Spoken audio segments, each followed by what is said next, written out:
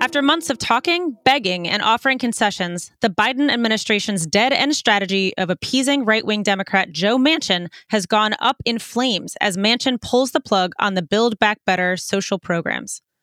We'll also discuss the victory of Gabriel Boric over his fascist opponent in the Chilean presidential election, new revelations about the scale of civilian casualties from U.S. airstrikes, the spread of the Omicron variant, and more. We need a new system. We need a new society. We need to demand that which may have sounded impossible even a few weeks ago, but is not only realizable, but an imperative necessity.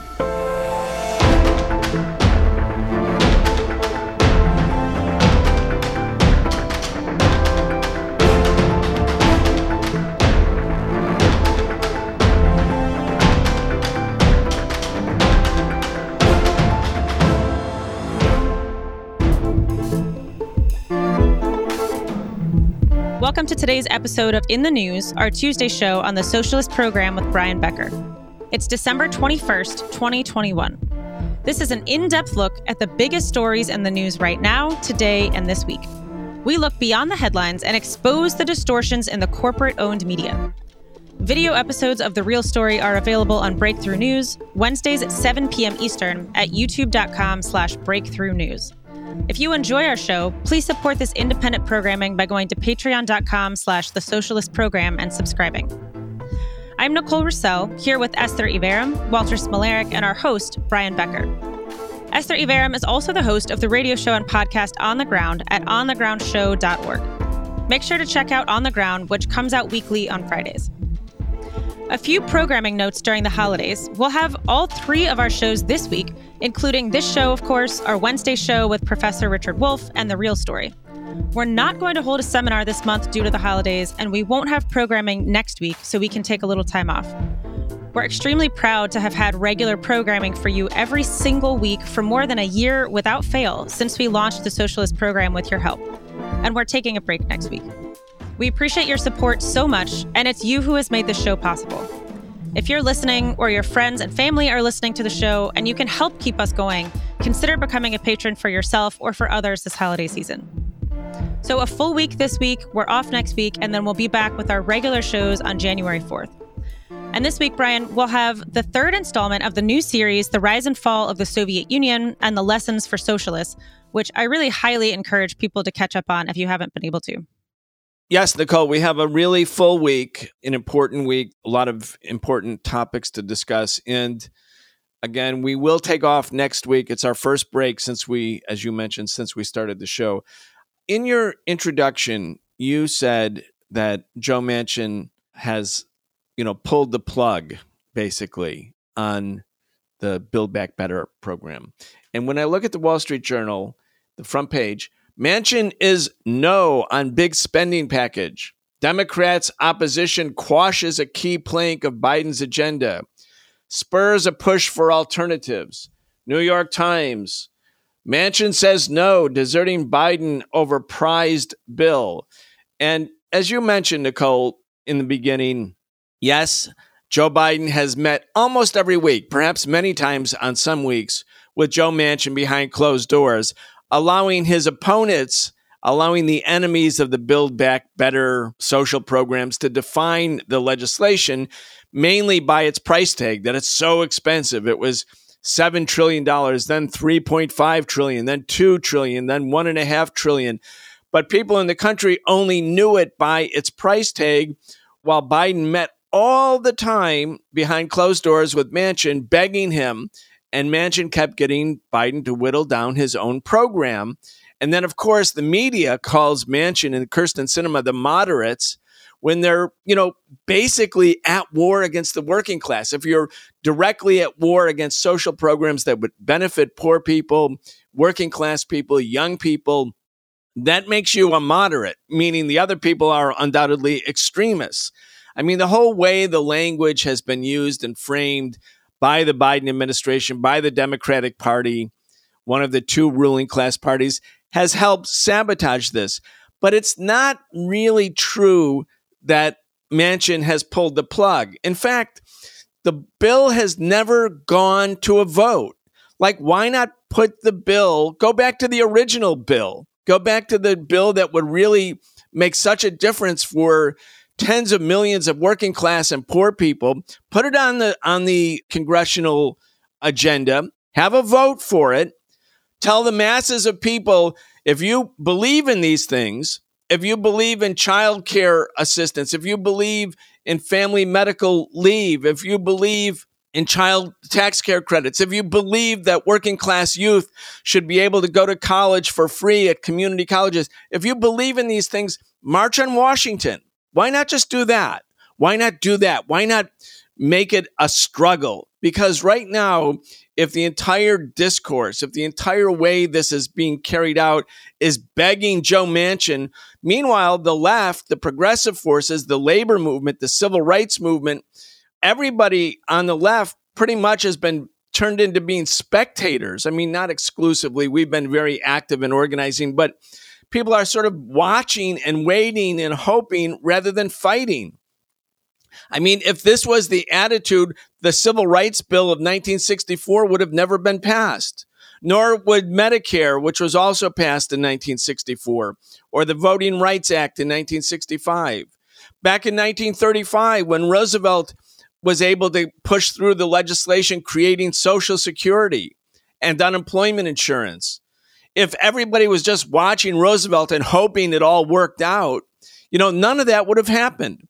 All of it happened because people fought. As a matter of fact, Joe Biden is such a centrist, such a in the pocket of corporate America, in the pocket of Wall Street.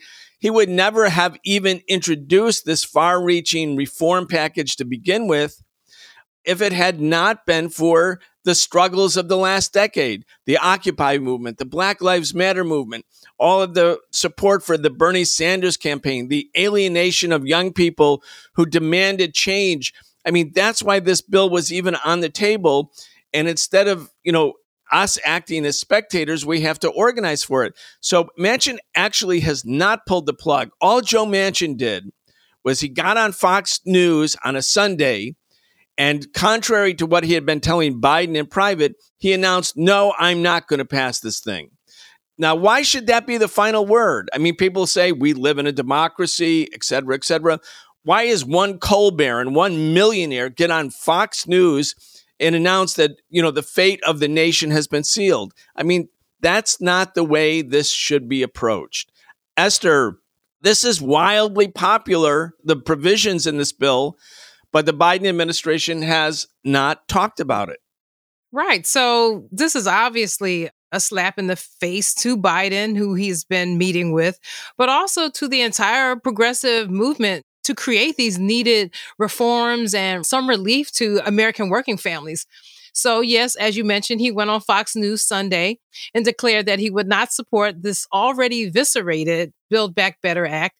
And it has great benefits for working families like universal pre-K, child tax credit, child and elder care, and for combating the climate crisis. So he does this just after the nation's worst or one of the worst climate-induced tornadoes flattened so much of Kentucky and 6 other states.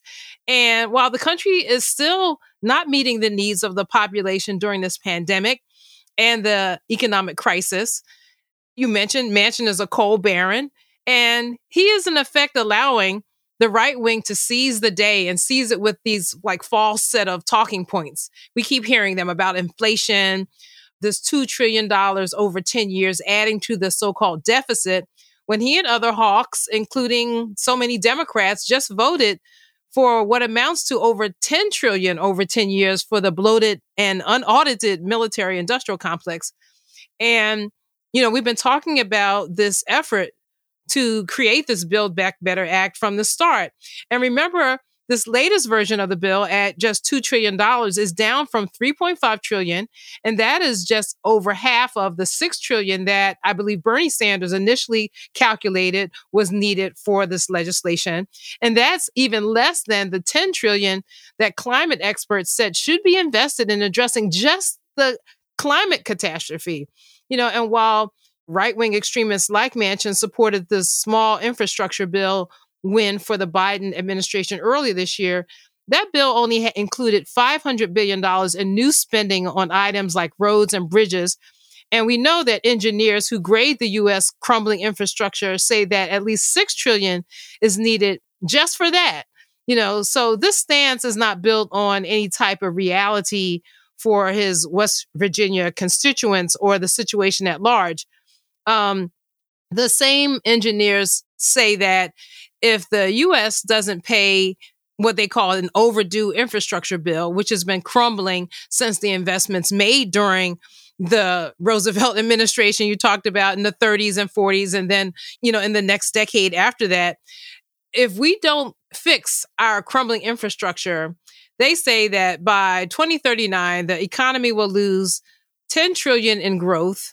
Experts will decline by more than $2 trillion, and that we will lose 3 million jobs. So if these people, these capitalists, are so concerned about the economy and the deficit and all that, they should heed the research of these engineers. What I found was also interesting about this study released earlier this year by the engineers is that each household, when they fail to fix our infrastructure, make investments in the people, each household will bear about $3,300 in hidden costs. That's what we bear when we don't have quality roads and bridges, infrastructure, the types of things that other people in other countries take for granted. And finally, I'll say that we shouldn't forget that this latest attempt to kill these benefits for working people, this effort comes after the Build Back Better Act was already decoupled from this weak infrastructure bill.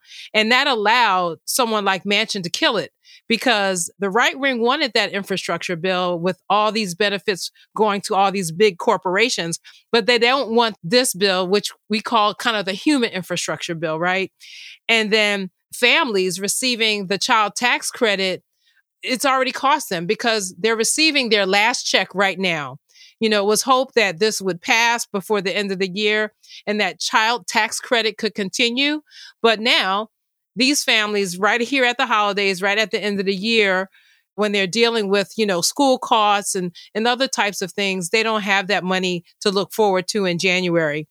And I would also say that when you look at the coverage of this, that what you hear about is the fact that, yes, Schumer, the head of the Senate, Democratic caucus, he's going to demand a vote in January so that, Manchin has to actually stand on the floor and take a vote, let him take a vote to deny these benefits to American families.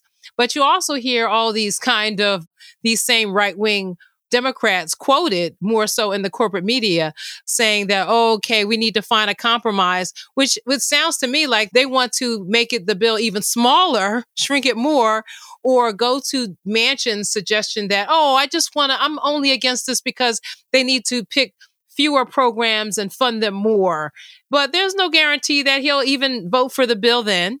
And he wants the Democrats to pit vital programs against each other and cut more from the programs and cut more from this bill that has already been eviscerated. I want to just repeat something I said in the beginning, and that is about mass struggle. Now, you can't snap your fingers and make mass struggle happen, but let's all of us remember what it was like about 18 months ago after George Floyd was killed, when the uprising happened in Minneapolis and then spread around the country. And tens of millions of people participated in protests, half of them for the first time, according to surveys. There was so much mass protest in the streets at that time that Confederate monuments started coming down. City councils started discussing about significant reforms in police department financing. There was a major shift in the political climate.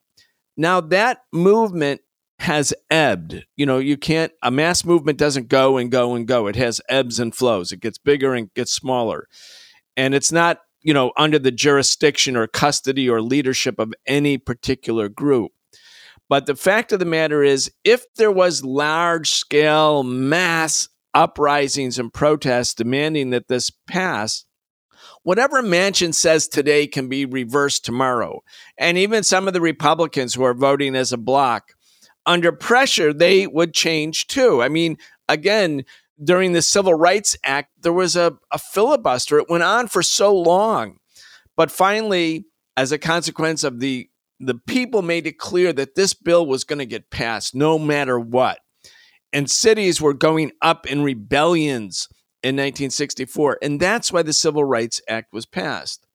Now, I was talking earlier yesterday to different organizations to talk about what needs to happen right now to be able to make this thing pass. Now, it's an uphill climb because of the way it's been handled, but it's not actually too late. It's a battle that's unfinished. And this has to be the approach that socialists take to all of these struggles. We're not here to simply critique the Democrats and say, that proves how bad the Democrats are. Yeah, we know that the Democrats are a ruling class capitalist party, but that's not the end of the story. I'm hearing all sorts of silly commentary from people who are sort of pundits on the left saying, well, this is just what Joe Biden wanted. He didn't really care about it anyway, or now it's over and this proves that we need a revolution. Okay, yeah, that's all true. We're all for revolution. No doubt about it. We need a new system. It's an imperative necessity. We say that on every show. But right now, 2 years free community college, that's achievable. Right now, childcare and universal pre-K for working families, that's achievable. Medicare expansion, that's achievable. The extended child tax credit, that's achievable. These things don't need a socialist revolution in order to be accomplished. And tens of millions of workers need these. Working families need these things. And if you win them, then the whole point is not to prove that capitalism works or that the Democrats are wonderful. It shows that the struggle produces results, and that makes people want to struggle more. The whole point of fighting for reforms is not to say, see, the system can work. The point is to show the power of the people to win anything. And Nicole, that's the point. We have an audio clip, I think, of how Joe Biden took the opposite approach. Instead of supporting the struggle of people, which obviously he does not, he was all about Joe Manchin. And his whole strategy was premised on recruiting this one or two, if you include Kirsten Sinema, into his camp. I think we have an audio clip where Biden actually talks about it. Yeah, this is Anderson Cooper asking President Biden in the CNN town hall in October about Medicare, and you should listen to President Biden's comments. One of the other things that Democrats are looking to do is to expand Medicare to include dental, vision, and hearing as well. Given all the negotiations that are going on, will all three of those still be covered? That's a reach. And the reason why it's a reach is not this. I think it's a good idea. And it's not that costly in relative terms, especially if we allow Medicare to negotiate drug prices. But here's the thing.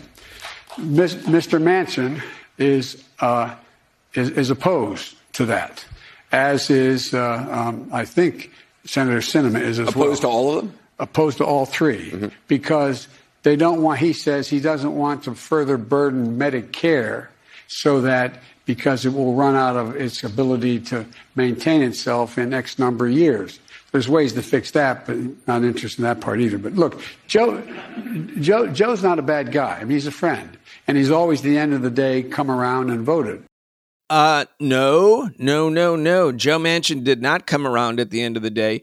And there's Biden actually giving to Anderson Cooper on CNN Joe Manchin's phony explanation for why he's against Medicare expansion. He said, Joe wants to make sure that Medicare remains well funded. I mean, instead of denouncing Manchin, instead of calling on the people, instead of having mass mobilizations exposing Manchin, Joe Biden met privately with him endlessly and then, in a way, becomes his spokesperson.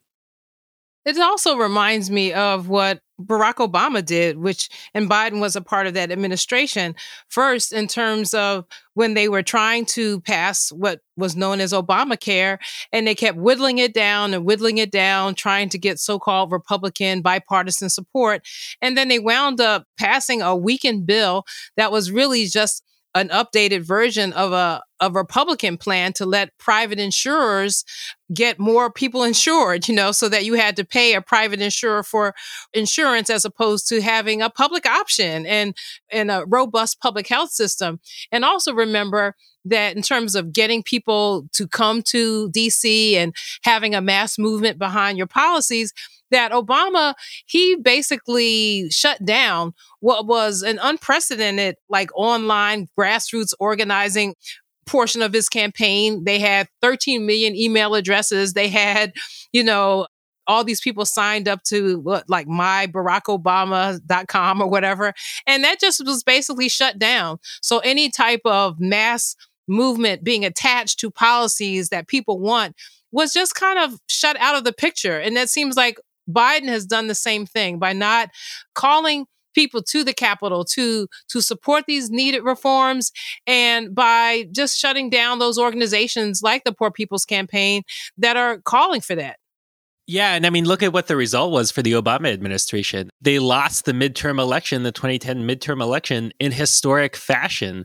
And not just to any Republican right-winger, to this new right-wing phenomenon called the Tea Party, this far-right, extreme right-wing phenomenon. Because, the Obama administration's retort to the opposition to Obamacare was like, oh, well, it's not that different. It's not that bad. You're blowing this out of proportion. It's not going to change that much. And so, of course, it's impossible to galvanize substantial support, enough support to overcome the right wing when that's your messaging, which was essentially the messaging of the Biden administration, too. To Brian's point, though, about how this could have gone differently and can actually still go differently if the right decisions are made. I mean, we know that mass pressure can affect and move even the most intransigent right-wing, quote-unquote, centrist politician, because that's what happened to Joe Biden himself. It's what happened to Biden himself. I mean, he went through his entire career on the right wing of the Democratic Party, firmly the right wing of the Democratic Party, was elected in the 1970s on an anti-school integration platform. He wrote the bankruptcy bill that was hugely beneficial to credit card corporations and other financial entities. He supported the anti-worker NAFTA free trade deal. He promised rich donors on the campaign trail nothing will fundamentally change. And yet Biden actually had to propose the most sweeping set of reforms, concessions to the working class in the form of social programs that any president had since Lyndon Johnson in the Great Society programs in the 1960s. And the reason why he did that was not because he had some change of heart, right? There wasn't some dramatic divine intervention that changed Joe Biden's mind, and suddenly he became a different politician than who he was for the preceding, 40 years, 45 years. No, it was the mass struggle. It was the steady buildup of struggle and pressure and public consciousness about inequality and about the climate catastrophe. I mean, in a way, this goes all the way back to 2011 with the emergence of the Occupy movement, the 99% versus the 1%. You've also got the two Bernie Sanders campaigns in 2016 and 2020. More and more people, tens of millions of people, especially young people, deciding that they themselves are socialists. And then you had the second time around Sanders talking about the ruling class and the need to, in part, expropriate that ruling class. And then you have the, again, especially youth-led climate change movement, the walkouts, growing public consciousness. And then, of course, you had the uprising last summer, the historic uprising against racism and white supremacy, the resurgence of the movement for Black lives. That took aim at another pillar of the capitalist system, and perhaps the most essential pillar of the capitalist system in the United States, white supremacy, racial inequality. And that also added to the strength of the overall progressive forces in society. All of this made it clear that people were reaching a breaking point. And so Biden knew that he had to adopt this program, but that phenomenon did not take place. That didn't repeat itself in the last 6 months as Manchin, Sinema, and others were adopting a completely intransigent position. They didn't feel that same heat, that same pressure that forced Biden to break from decades of his own political practice.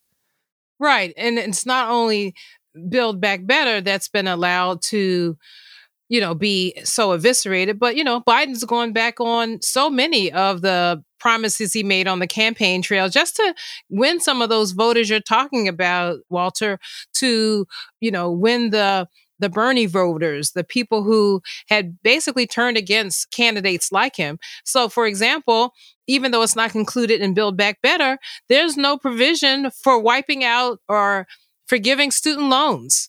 And that was a big part of what he said on the campaign trail. First, he said, maybe 50,000, then maybe 10,000. And now he doesn't even talk about it. Like he's not going to forgive any student loans. And that was a big reason for many young people giving him another chance. Right. So, Ilhan Omar tweeted, West Virginia is 50th in public health, 50th in childcare, 48th in employment. They support Build Back Better by a 43-point margin. This has nothing to do with his, meaning Manchin's, constituents. This is about the corruption and self-interest of a coal baron. And what we have witnessed, this is really like a real life experience, of which there have been many in the recent years. But you had, I believe, that the triggering thing that moved everything to the left was the uprising against racism that was also against income inequality. It took the Bernie Sanders claim for the need for social change and brought it into living struggle against the ruling class. And whether the demands were exactly about this or that economic program, that doesn't matter. The ruling class felt threatened by that movement. I mean, let's not forget that in 107 cities, the police employed tear gas, pepper spray, and police attacks against demonstrators. Thousands of people were arrested. Several people were actually killed during this uprising against racism. And the ruling class felt it had been destabilized. And as a consequence, as Biden came in, this right-wing centrist Democrat, everything had shifted to the left for a moment. And what really shifted things back was that when Biden came in, the left forces in the country largely became spectators, watching, waiting, hoping something good would happen, or a certain smaller part of the left just spent all of its time on the sidelines, sort of denouncing everything that was happening in Congress as if nothing would ever matter. We have to view all of these things as living struggles. And the living struggle has diminished over the past few months.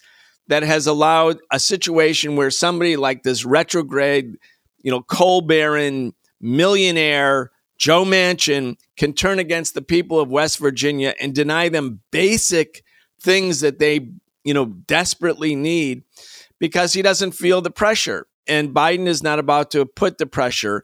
They're just going to do some hand-wringing and say, he betrayed the president. He went against his word. It's inexplicable. That's what the White House statement said. It's not inexplicable. I mean, Joe Manchin's coffers have been filled up with huge donations from pharma, from coal, from big oil, from Wall Street. Same with Kyrsten Sinema. It's not inexplicable, but they don't want to explain it because then they would have to explain what's wrong with the capitalist system and this particular form of governance. And as a consequence, people are just sort of hand-wringing and saying, why are the Democrats so weak? Why did Joe Manchin do this to us? That's not the way to look at it. We have to approach it, in fact, as a living struggle.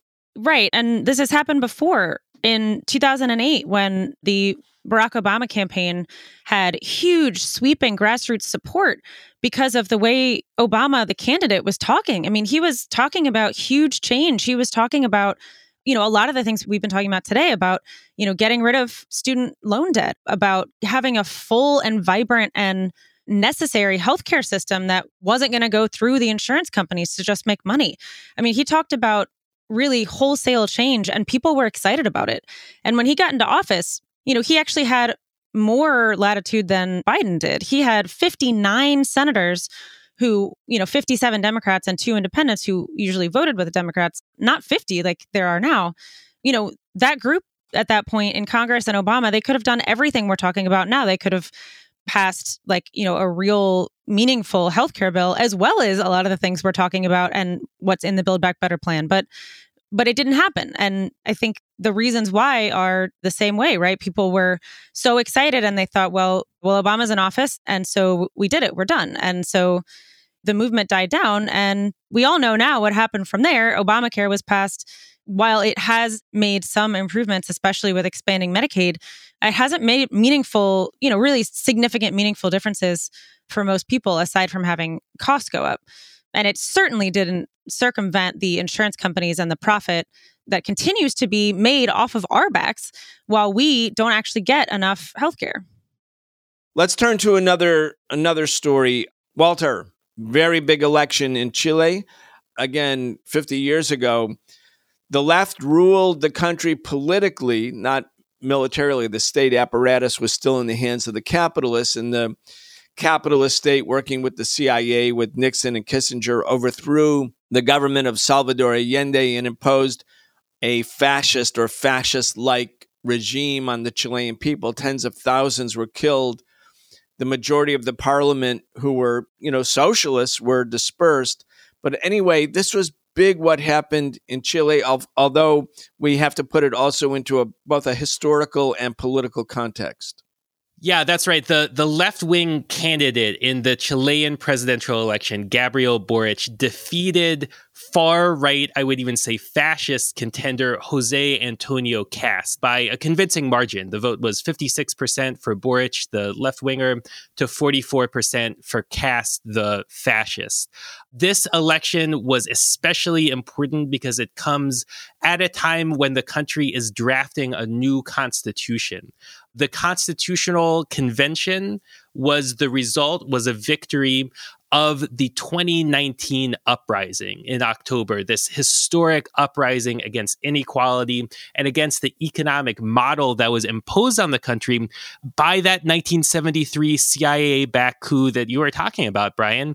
After that coup, which brought into power the fascist Pinochet regime, a military dictatorship, Chile was essentially used as a laboratory by far-right U.S. economists to impose what would become known as neoliberalism on the country, sort of the first experiment in this extreme cocktail of anti-worker, pro-rich economic measures that led to Chile becoming one of the most unequal countries in the world, one of the most expensive countries in Latin America, even though wages were very, very, very low, and a country where so many social services are non-existent and public services are privatized. And so the political program of Gabriel Boric represented, I think, a lot of the core demands of the uprising. For instance, the abolition of the privatized pension system, the nationalization of the country's lithium reserves, the expansion of social programs, protection for equal rights for women and for LGBTQ people. And his candidacy attracted broad support in large part because of how odious his opponent was. Jose Antonio Cast is an open admirer of the Pinochet dictatorship. He is somebody who, while a member of his political party, the Republican Party, caused a controversy just a few weeks before the election because he said that women shouldn't be allowed to vote. He's an open anti-LGBTQ bigot. He supports the most extreme anti-worker economic policies, and he's an avowed opponent of the Chilean People's Uprising of 2019. So this was a decisive rejection of his political program by the Chilean people. What comes next, I think, is less clear. There's going to be, of course, a major struggle over what goes inside the new constitution. The Chilean people are continuing to mobilize, even though that's been made more difficult, substantially more difficult by the COVID-19 pandemic. And there's some questions about Boric too, right? I mean, Boric is a member of a coalition called Approve Dignity, which is essentially a reference to the referendum to create the new constitution. And in that coalition, there's Boric's party, which is called Social Convergence. There's this other collection of parties that are close allies of Boric called the Broad Front. And then they've made an alliance with the Communist Party, which is the largest single entity within that coalition.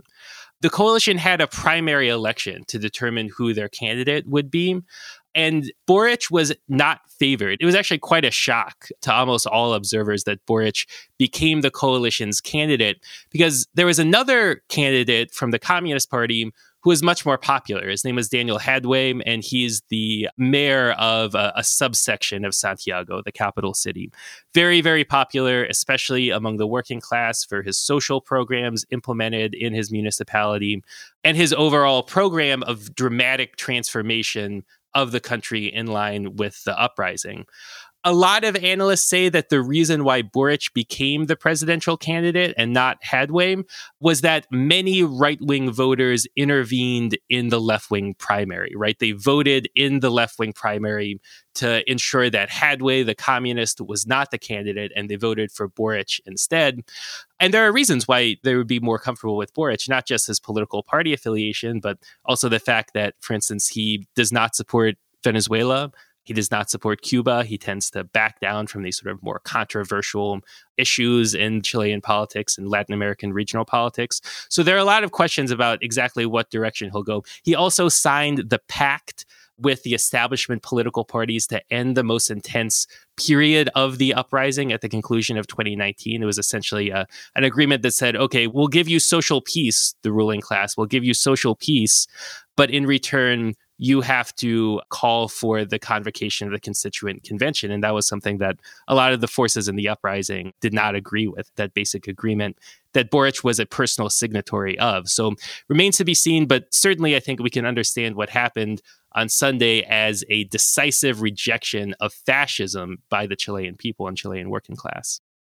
Yeah, so we'll keep watching it. Again, there's all of these pushes and pulls, tug of wars, largely manifesting themselves in the electoral arena throughout Latin America.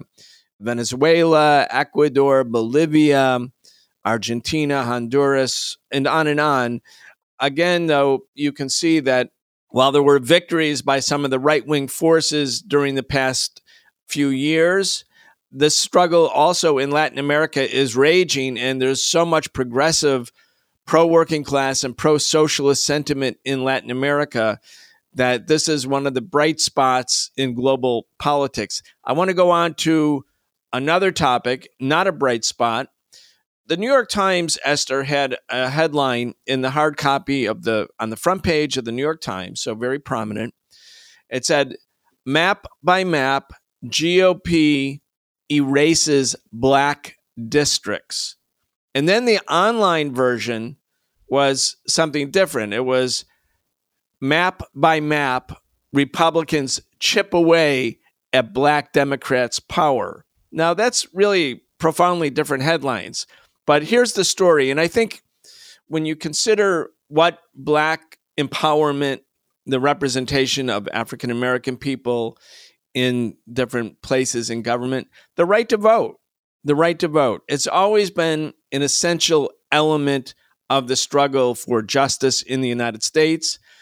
You know, by the turn of the century in 1900, 1910, after all of the efforts to disenfranchise the vote of black people in states where black people were either the majority or close to a majority, I mean, it was very powerful. In Mississippi and Alabama in 1910, the number of black people who were able to vote was 2%. 2%. The 1965 Voting Rights Act, again, coming on the heels or in the midst of the civil rights revolution that swept the South and the urban rebellions that were sweeping the North, the Voting Rights Act was perhaps the most far-reaching piece of legislation, in addition to the Civil Rights Act, in American history.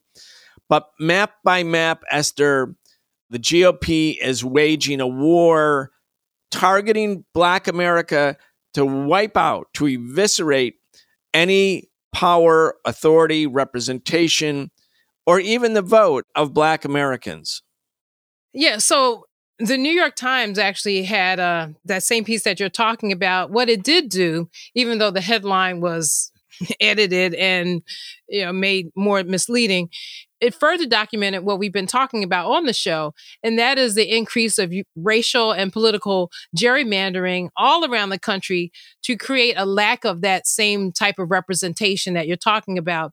And before I talk more about the article, I just have to say that, for people, many of the activists who've been marching in Washington. Last week, there was a huge outpouring, not just by the Poor People's Campaign, but a lot of the other kind of more traditional Democratic ally groups, faith groups, people marching in Washington.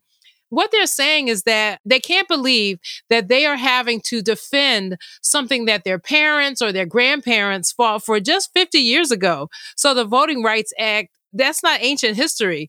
That's in 1965. That's like a whole century after the Emancipation Proclamation. In vast parts of the country, Black people could not vote. If they tried to vote, they were intimidated, they were harassed, they were assaulted. Some people were killed just to try to vote. And so the fact that people are in DC, marching for this right, I mean, it's infuriating to people. It's discouraging. It's making a lot of people really question and understand the limits of what we call bourgeois democracy, or how much the Democratic Party won't even go to bat for the people who gave them this slim majority in the Congress, in the Senate, in the House, because if it was not for the Black population, which is the main group that is really waging this push for the voting rights to be enacted on a federal level, the Democrats wouldn't even have the slim majority that they have, right? But I wanted to mention that first because I've been covering these activists here in DC, and just the idea that they have to go back and fight for things that were already hard fought for, people died for. It's just opening people's eyes about the limits of what this system right now can offer. And that's not democracy, right? But anyway, the New York Times documented what we've been talking about, and that is in districts all across the country, Black officials, and this is from a very local level to national level, are being drawn out of their districts, and they're being placed in new districts where these Republican lawmakers are putting them in with a whole new constituency of like white rural voters. And the Times says that, and I'll quote, almost all of the affected lawmakers are Democrats and most of the map makers are white Republicans. The GOP is currently seeking to widen its advantage in states including North Carolina, Ohio, Georgia, and Texas. And because partisan gerrymandering has long been difficult to disentangle from racial gerrymandering, proving the motive can be troublesome. But the effect remains the same, less political power for communities of color. And it points out that this year's redistricting cycle is the first since the Supreme Court struck down the heart of the Voting Rights Act in 2013 and allowed jurisdictions with a history of voting discrimination to pass election laws and draw political maps without approval from the Justice Department. And so that's part of the evisceration of the Voting Rights Act. It says further in the article that across the country, the precise number of elected officials of color who have had their districts changed in such ways is difficult to pinpoint. The New York Times identified more than 24 of these officials, but there are probably significantly more in county and municipal elect districts, and whose seats are vulnerable or safe depends on a variety of factors, including the political environment at the time of the elections. So, anyway, it goes on to detail some of the things that we've been talking about, and the fact that the Times kind of minimizes the impact in the online version just goes hand in hand with how this whole process is being minimized here in Washington, with the Democrats failing to make it a priority, even for their own self-survival, to pass federal voting legislation. And again, as we mentioned in the earlier story, the failure to draw the masses of people here to support what are needed changes. They keep talking about defending our democracy, but they don't seem to think that the masses of people coming here and coming out en masse has anything to do with defending democracy. Yeah, the war against voting rights for Black people has been in full swing. The Democrats have done essentially nothing effective to fight back against the war. And I do want, again, this is such an important issue. It's not about whether you believe that the elections are the path forward or so on and so forth. It's really about this basic issue in the United States, which has been the consistent, constant effort to marginalize and disenfranchise tens of millions of Black people in America. It's been a core, like Black political power has always been considered to be an essential threat to the racist ruling class in America. And every step forward has been met by resistance. And we have to, like too many people don't know enough about U.S. history. After the Civil War, there was a period of sort of an anti-racist wave that took part in northern cities where, people had John Brown marches and there was sort of a wave of anti-racism. But the reactionaries pushed back. And then in 1876, with the election of Hayes, the deal was struck. Northern troops were removed from the South. The KKK took over the South. Took it over. And so everything that had been won was largely undone. Not everything, but there was such pushback. And then you had the Plessy decision in 1896, and then apartheid was legal. That was the second wave of reaction against the verdict of the Civil War. Then in Washington, D.C., which was, for a lot of historical reasons, had a very large Black population and then became a majority Black city. When Woodrow Wilson became president of the United States, he was elected in 1912. As soon as he came into office, he began a citywide purge of African-American federal workers in Washington. Tens of thousands of people were impacted in Washington and around the country. And where the purges weren't fully executed, federal workplaces were resegregated. Then he had the Treasury Department and the Post Office, the Postmaster General, resegregated those departments. That was in 1912. Black postal workers were fired all over the country. This is the push and pull of American politics. And at the center of reactionary politics has always been the effort to limit or to disenfranchise or to disempower the African American community. And on the progressive side, the detonator for the movement for justice and all other derivative and subsidiary movements or spin-off movements was that same struggle for freedom and for equality. So I think that even though as socialists, we know that real change doesn't come through the capitalist system in elections, this issue is fundamental. Anyway, Esther, we'll give you the final word, and then we're going to move to another topic. Yeah, I wanted to give an example of one district that received some media coverage. And last month, the Galveston County and the Republican-controlled county commissioners redrew their district lines to, in effect, eliminate the sole Black commissioner and the sole person of color really serving on the commission. And this is as that county, as many counties in Texas, only grew because of the growing population of Black and brown people in the state. And I should mention in relationship to this that Texas only grew in population because of the growing Black and brown population. But Texas did not add one new Black or brown representative. There was no additional district added, even at the congressional level, that would add additional representation to any of these districts. So I want to play an audio from this vote that happened last month. And this is going to feature Stephen Holmes, who is the only Black member of the commission. In effect, his district was eliminated. And at the meeting in November, a woman, and I remember watching the video, this is a white resident of Galveston County, Hannah Melser, spoke, and she said, quote, "I'm neither Democrat nor Republican. What I do know as a woman born in the South and raised in the South is that this map, both of them are racist, and you know it." And the audio starts with Commissioner Stephen Holmes addressing this meeting.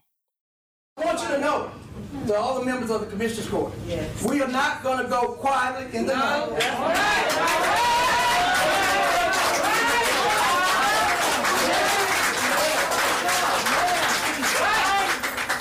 We are going to rage.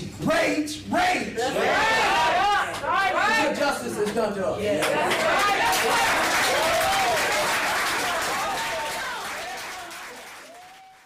So right after that, this commission takes the vote to redraw the district, and which in a way that would most likely eliminate his seat. The history that you were talking about, Brian, is so important because it's really central to this whole other struggle that's going on over so-called critical race theory, which we know is really just about Black history and American history. They don't want that history taught. You know, the Equal Justice Initiative did exhaustive research about the incredible barbaric violence that was inflicted upon the Black population after the Emancipation Proclamation and during the so-called period of Reconstruction. The massive resistance and violence that they faced by racists in the Confederate States, and how people were killed, they were murdered precisely when they went to vote. Precisely when they tried to vote. And, you know, it's almost become a cliche, like some Black people don't even want to hear about it. They say, oh, you know, people died for the right to vote. It's almost like people don't want to hear that, but it's really true. And they didn't just die here and there. They were killed in mass. Dozens of people after one convention in New Orleans right now that I'm thinking about. So anyway, it's really connected to this larger struggle right now to kind of disremember American history and kind of create this false reality around a stolen election to take away other people's voting rights. Yeah, and one thing just to note, some of the statistics here. Texas population grew from 25 million to 29, almost 30 million since 2010. Right. And huge increases in the vote of people of color, Black and Latino people. And as you said, Esther, no change whatsoever in terms of increased representation. On the contrary, this war against Black and brown voting rights, but particularly Black voting rights, is really, really having an impact. And again, Texas is going to be, within about 20 years, the population is estimated in Texas to be 45 million. So going from 30 million to 45 million.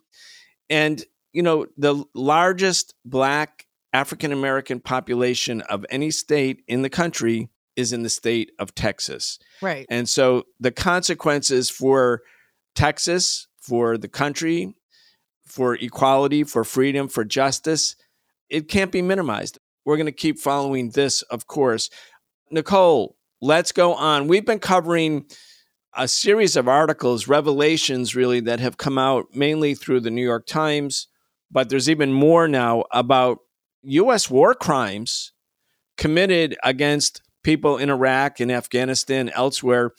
But the shocking level, I mean, this isn't a brand new story for us on the Socialist Program or for us who have been involved in organizing against war and against colonialism and imperialism.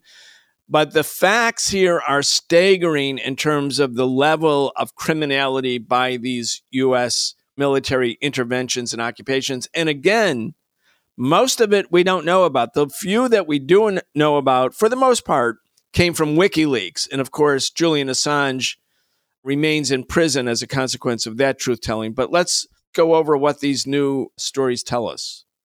Thanks, Brian. This is from another New York Times article. They've been using FOIA requests, the Freedom of Information Act requests, over the last 4 or 5 years and are getting a lot of really, really useful and important information. A lot of it is compiled in this article that came out just a couple of days ago called Hidden Pentagon Records Reveal Patterns of Failure in Deadly Airstrikes. And I'm going to read from the very beginning of that article. Shortly before 3 a.m. on July 19th, 2016, American Special Operations Forces bombed what they believed were 3 ISIS staging areas on the outskirts of Tokar, a riverside hamlet in northern Syria. They reported 85 fighters killed. In fact, they hit houses far from the front line where farmers, their families, and other local people sought nighttime sanctuary from bombing and gunfire. More than 120 villagers were killed. In early 2017 in Iraq, an American warplane struck a dark-colored vehicle, believed to be a car bomb, stopped at an intersection in the Wadi Hajar neighborhood of West Mosul. Actually, the car had been bearing not a bomb, but a man named Majid Mahmoud Ahmed, his wife, and their 2 children who were fleeing the fighting nearby. They and 3 other civilians were killed. In November 2015, after observing a man dragging an unknown heavy object into an ISIS defensive fighting position, American forces struck a building in Ramadi, Iraq, and a military review found that the object was actually, quote, a person of small stature, unquote, a child, who died in the strike. None of these deadly failures resulted in a finding of wrongdoing, unquote. So that's how the article starts. And I just, when you're reading this article and when you're thinking about, what these consequences are, I mean, the consequences we're talking about and the incidents that I just described, it's so hard, I think, for us as Americans to really envision this. But I really want listeners to think about this. Like, imagine being in your car. Imagine having driven away from something dangerous and you're in your car with your family. And instead of being able to drive away, you're actually watching the sky, nervous that something's going to happen, nervous that there's drones coming at you. And in fact, there are. And then you are killed. Like, that's the reality. That has been the reality in Syria and other places as well. And I think without really sitting and thinking about it, it's actually really hard for Americans to imagine it because so much of the military warfare is done by the U.S. military in other places and not here. All this information is from a set of confidential and hidden Pentagon assessments. The New York Times received more than 1,300 of these assessments, these reports of civilian casualties.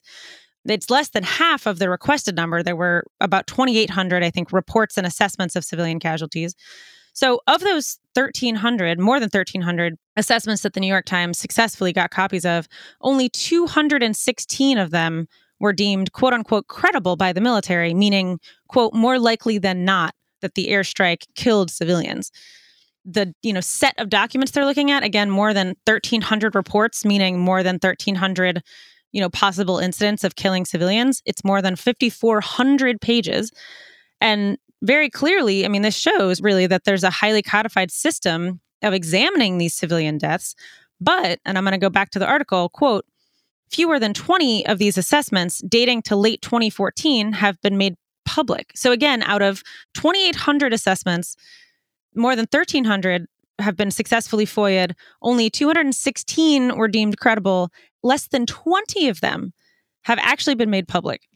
Going back to the article, quote, not a single record provided includes a finding of wrongdoing or of disciplinary action. Fewer than a dozen condolence payments were made, even though many survivors were left with disabilities requiring expensive medical care. Documented efforts to identify root causes or lessons learned are rare, unquote. And another main takeaway of the analysis is more clear and overwhelming evidence that the Pentagon's civilian death counts are extremely low and not accurate, and they are very much undercounted. Some incidents described in these documents show disgusting reactions of excitement as people behind computers push buttons to kill people, to kill civilians, women and children, and yet miss seeing the children present. For example, quote, in chat logs accompanying some assessments, soldiers can sound as if they are playing video games. In one case, expressing glee over getting to fire in an area ostensibly poppin' with ISIS fighters without spotting the children in their midst, unquote. Some incidents are commanders appearing horrifyingly nonchalant about the life and death decisions they're making. For example, quote, in Mosul in 2016, 3 civilians were killed when a bomb aimed at one car instead struck 3. And that was in part because the military official approving the strike had decided to save more precise weapons for other imminent strikes, unquote. So in that case, the lower level official, because a lot of these decisions are, were later and later being made by lower and lower level officials, said, well, we might need these better missiles for other things. So, we'll go ahead and try to kill people with this lower grade weapon, and ended up killing civilians. And then, quote, in more than half of the cases deemed credible by the military, 1 or 2 civilians were killed entering the target area after a weapon was fired. Officials often describe these as awful but inescapable accidents. But while many might have been averted through additional precautions, widening the surveillance camera's field of view or deploying additional drones, the phenomenon continue unabated, unquote. So this issue was unexamined. And as I mentioned at the top of this, very few of these stories were ever released. And one more thing I think that's really important. In 2018, the Joint Chiefs of Staff and the National Defense University studied all these documents together in aggregate. And one researcher involved, who was actually quoted by name, said his analysis was taken out of the final report. So when you put all this together, I mean, what you see is not just individual nonchalance, not just individual training to become killing machines and people pushing buttons to just go ahead and take people's lives, including that of children. But you also see the military, really setting this up from the top. And when there's evidence that's very clearly suggesting, that there are massive civilian casualties, but, it's very clear that the military, again, from the top, is deeply uninterested in adjusting, in fixing, in changing, in making any changes. And that is a real clear indictment of, this shift into drone warfare only, where the U.S. public doesn't have to pay as much attention to what's going on. One thing that I think we should, in describing this and thinking about it and describing it, is to recognize that these are not actual mistakes. They're not actual mistakes. What's come out is revelations about how often this happened. But for the Pentagon, they knew. They knew about this, and they kept doing it and doing it and doing it, which shows that it's not a mistake. It's a calculation. It's a calculation that people probably won't find out. And if they do, if the deaths are Syrians or Iraqis or Somalis or Afghans or Yemenis, it's not a political liability in the United States. The only political liability in the United States is if American soldiers are killed. And you mentioned, Nicole, put yourself in the shoes of the people who are the victims. Just think if you're trying to get away from a dangerous place and then you're looking up at the sky and then a drone strikes you or your family. Well, these are drones operated by a foreign country. So just think about it. If it was Syrian drones in Chicago or San Francisco or Washington, D.C., or Russian or Chinese, and they had come into your country without consent of your government, and they were just deciding who was going to live and die. And then they're shooting missiles and they're killing whole families. And you think about that. How could you not hate the country that did this to you? And of course, when the United States talks about the war on terror, the U.S. is engaged in terrorism.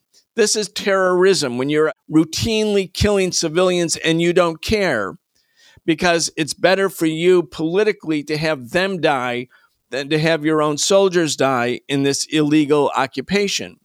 And I have to also say, I kind of can't stand the way the New York Times reporters are sort of talking about this, because there's not this sense of indignation and anger about what's going on. I mean, here's one of the paragraphs from the article.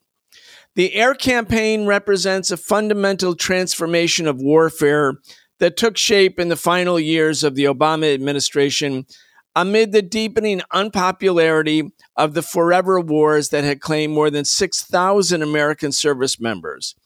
The United States traded many of its boots on the ground for an arsenal of aircraft directed by controllers sitting at computers often thousands of miles away. President Barack Obama called it, quote, the most precise air campaign in history, close quote. This was the promise. America's extraordinary technology would allow the military to kill the right people while taking the greatest possible care not to harm the wrong ones. Well, we know from these reports that if they do it over and over and over again, and it's only through all of this investigative reporting that the New York Times learns of it, but the people who did it know about it, it's not a promise, it's a lie. It's not a promise that something better would happen. The whole thing is premised on a lie. And again, you think about North Korea is sanctioned, Iran is sanctioned, Venezuela is sanctioned, of course, Iraq still sanctioned. When you think of all of these countries that have been sanctioned because, in the case of North Korea, because they started to build nuclear weapons, or in the case of Iran, because they had a nuclear program in 2005. And then here the U.S. commits all of these crimes routinely, And the ruling class, including the ruling class in uniform, knows about it, and they want it actually to be like this. The only thing they don't want is they don't want people to find out about it, which, of course, is why Julian Assange is, in fact, in prison. I want to pick up on a couple of things you were just saying. First of all, because I think, and we talked about this a little bit last week, Esther brought this up, Assange got videos and logs and information a lot closer to when these things were actually happening. Right. And I think that does make a huge difference, because while these stories are incredibly important to look back and see what was going on in Syria, but to a certain extent, the American public, I think, thinks of this as, well, that's what happened during the Obama administration and the Trump administration, but, that's kind of done with. It's not happening anymore. So, I think that's partly why the New York Times was, interested in and decided to go ahead and put these reports out. Because, there's not as much threat of an anti-war movement, being fomented after something like this. But, the other thing I really wanted to emphasize is the way they're writing about it. I think you're exactly right. I mean, even from something as, slightly nitpicky, I think that, as I read this article, it's always called a quote unquote civilian casualty incident. This is the paper. They don't have to write about it in Pentagon legalese. They can say, what really happened, like mass murder of women and children and families. Like, that's what happened. It's not a civilian casualty incident. It's drones coming out of the sky, missiles coming out of the sky and bombing neighborhoods and bombing people's homes and people's cars and people's community centers. I mean, it's just outrageous that that's the way that they're talking about it. But even not just in these little phrases, but, like you're saying, they go on to say right around where you were reading from, that they go immediately to quoting from the spokesperson for the U.S. Central Command. And he says, well, mistakes happen and we try to learn from these mistakes, blah, blah, blah, blah, blah. But, they never push back on that, or they don't write about having pushed back on that. I mean, these documents are huge. They're showing, what we know has been happening, but they're showing how huge this is. And yet, the only sort of conclusion is like, well, there's no way to determine the full toll. And this reporting, quote, offers the most sweeping and also the most granular portrait of how the air war was prosecuted and investigated, unquote. It really doesn't make it super clear, like, no, these weren't mistakes. If some of them were mistakes, okay, but they were never prosecuted. So, like, clearly, there's complete impunity for doing these things. Like, there's no indignance. Doesn't help the reader see, like, this is clearly a huge, disgusting problem.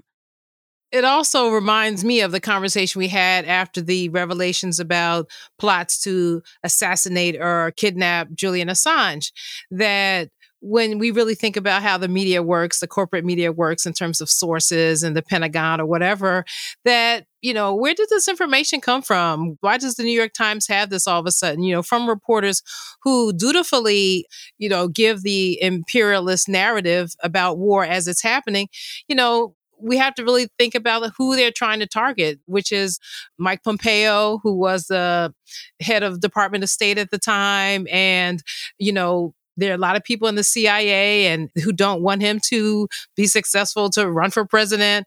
So it just reminds me of that conversation we had because, like looking at these bylines, looking at the coverage, why are these reporters writing about this now? Who are their sources? And it's because there's another agenda at play and they're not just giving out this information because they are like being really good reporters.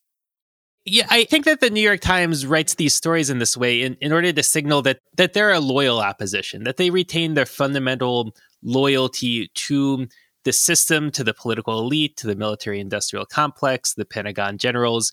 They're a loyal opposition, and the criticisms that they raise are constructive criticisms, right? They're not challenging the fundamental premise of the war, the fundamental injustice of U.S. bombing campaigns in countries all across the planet. They're simply saying, well, you should maybe take some more care when you do it. You should implement some new targeting procedures because this really doesn't look good for us. This is kind of embarrassing, right? That's sort of the political essence of the New York Times investigations on these airstrikes. Now, it's good that this information is coming to light, but it's always missing that fundamental piece of criticism of the war of aggression to begin with. That all of these crimes, all of these civilian casualties were needless because they took place in the context of a war of aggression waged by the United States, which it had no legal or political or moral right to wage. I mean, the Nuremberg trials at the conclusion of World War II, where all the top brass of the Nazi regime, or at least some of the top brass of the Nazi regime, went on trial, the tribunal, the judges at the Nuremberg trials said that the crime of aggression, initiating a war of aggression, is the supreme international crime, differing only from other war crimes in that it contains within itself the accumulated evil of the whole. It contains within itself the accumulated evil of the whole. So all of these individual incidents of civilian casualties, the targeting of children and women and non-combatants, all of that is contained within this fundamental evil, this war of aggression. Yeah, excellent point. Let's go on. It's almost our last story. Our last story is going to be, of course, the Liberation News newsletter. But, Omicron is spreading. The COVID has a new mutation. It was first detected in South Africa. South Africa reported it. Then there was a travel ban against South Africa, even though it had already spread. In the state of Ohio, the hospitals are being overwhelmed. 5 of the largest hospitals put a full-page ad asking people, please get vaccinated. We're becoming overwhelmed.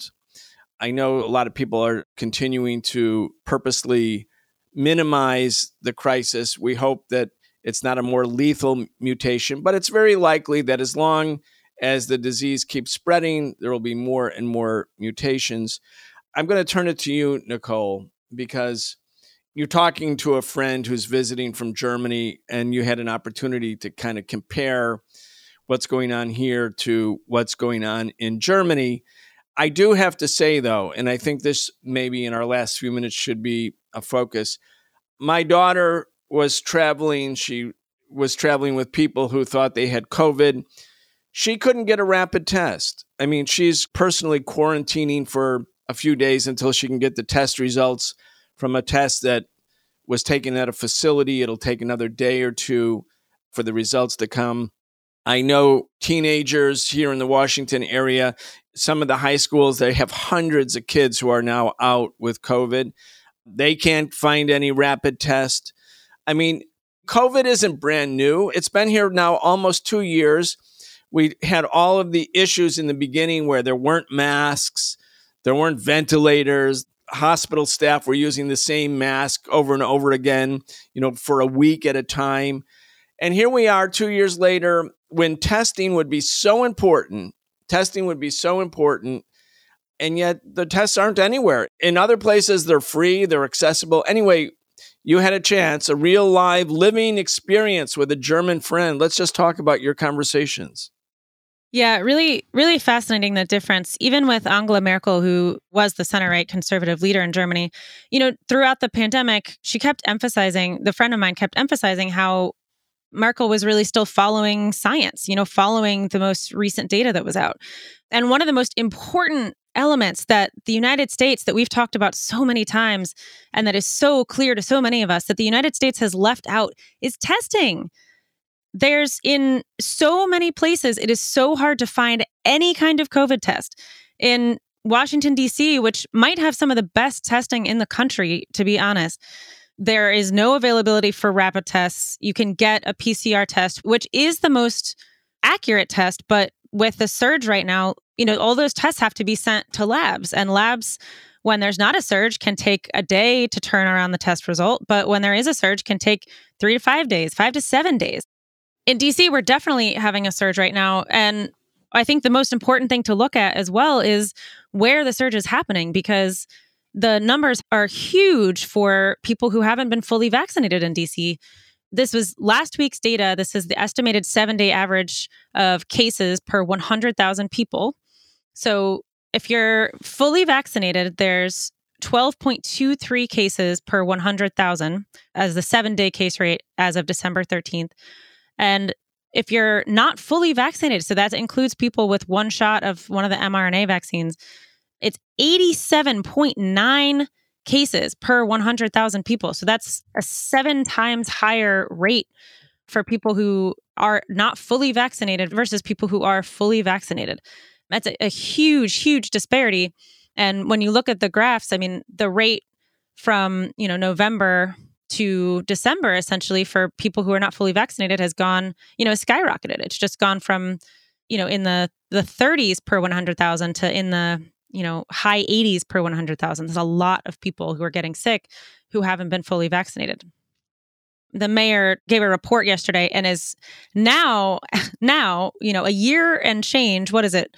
Almost 2 years into the pandemic, is now going to be ordering more rapid tests so that they can be available, which is great because it's impossible to find them online. It's impossible to actually buy them. And when you can, they're extremely expensive.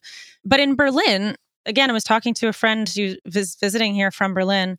In Berlin, during the height of the pandemic and, whenever it's necessary, there are kiosks around every neighborhood. There are multiple kiosks in every neighborhood. You go, you don't have to make an appointment. You walk up, you stand in line, you get a rapid test, you get the results, and you walk away with a certificate on your phone that says you're COVID-free or you have COVID or whichever way. Yes, they're the rapid tests. They're not as accurate as the PCRs, but they serve a very useful purpose when they're used en masse like this. So they are in Berlin required, again, during certain periods in the pandemic, they're required not only vaccine mandate, proof of vaccination, your ID, but also to have a certificate saying, I got tested, an hour ago and I don't have COVID right now.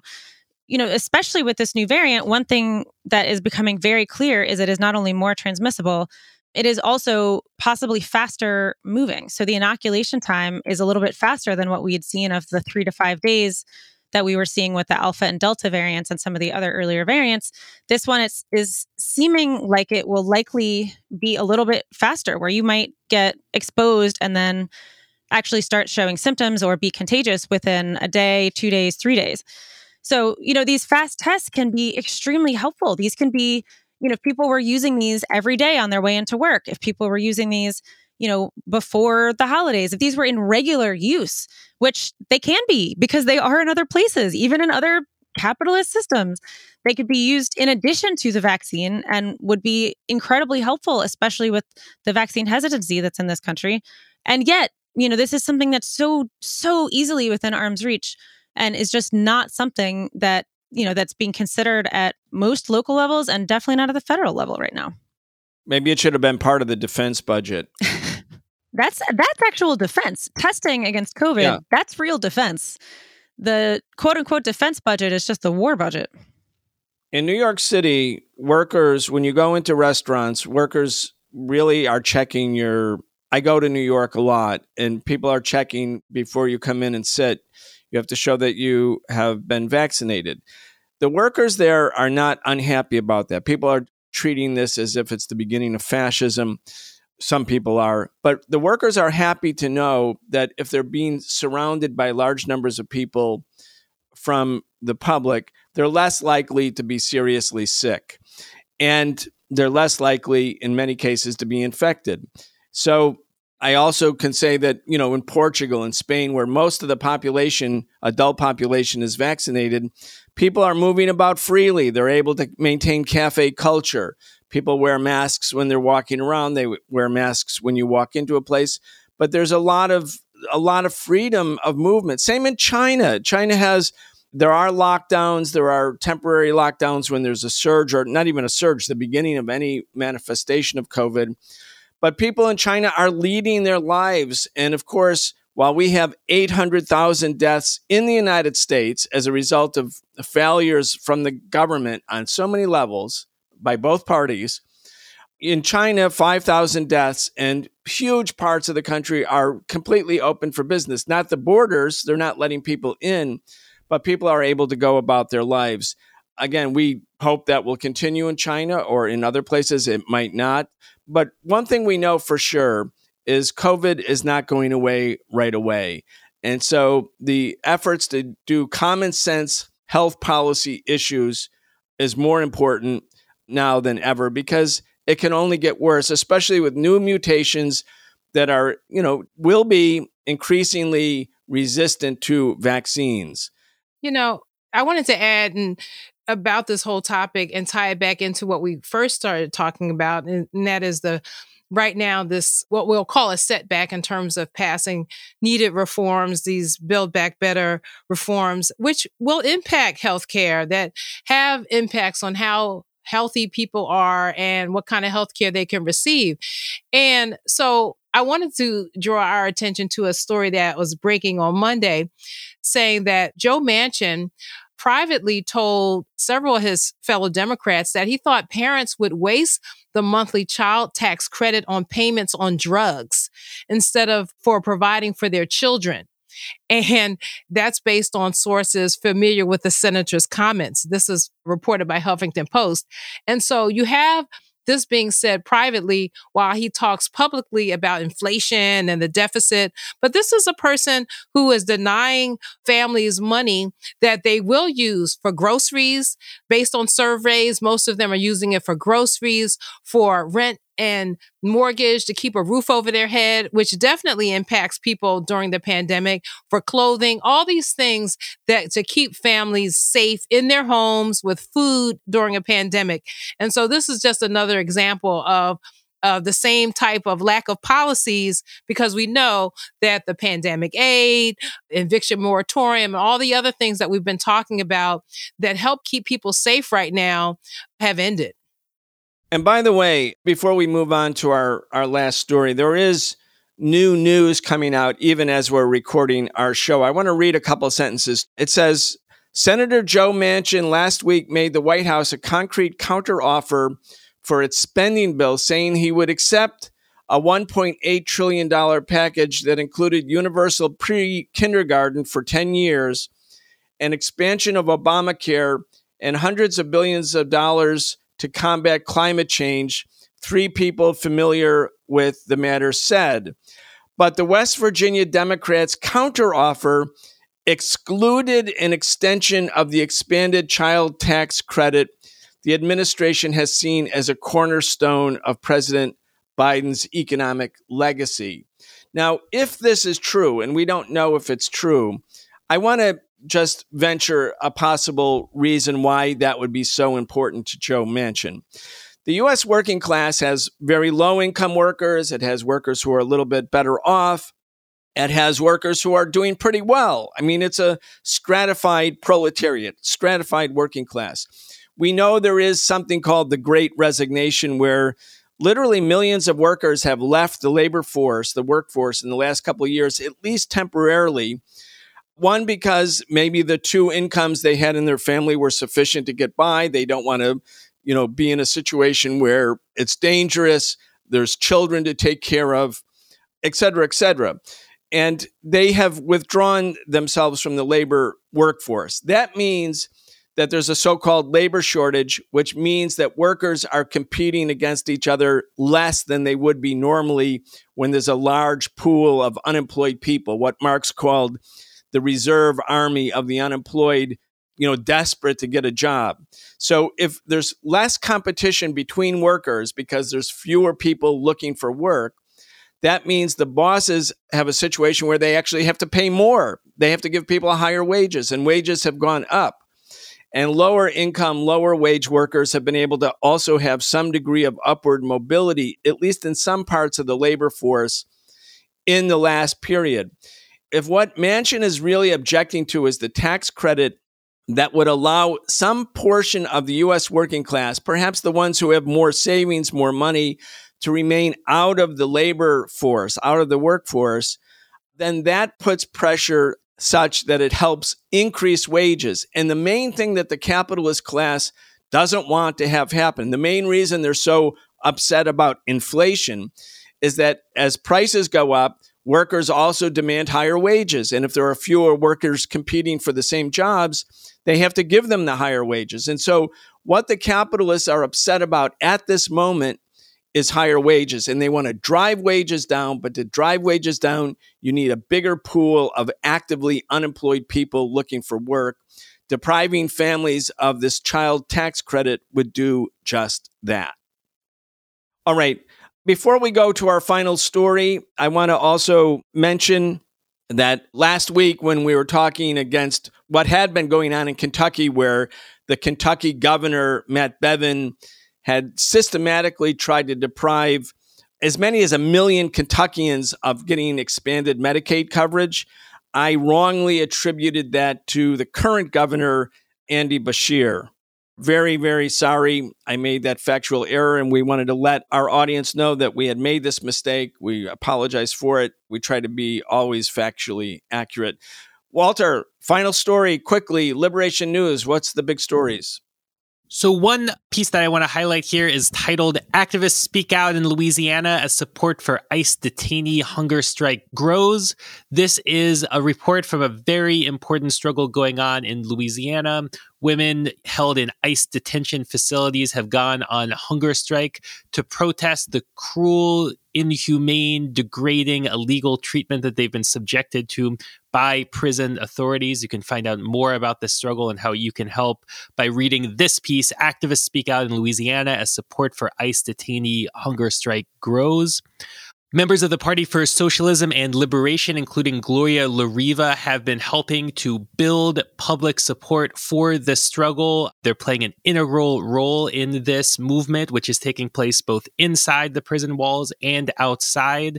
And that struggle is continuing and continuing to grow.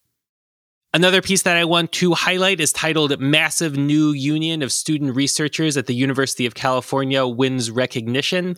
This is the largest group of workers in the United States to form a union in over a decade. 17,000 student researchers across the 10-campus University of California system.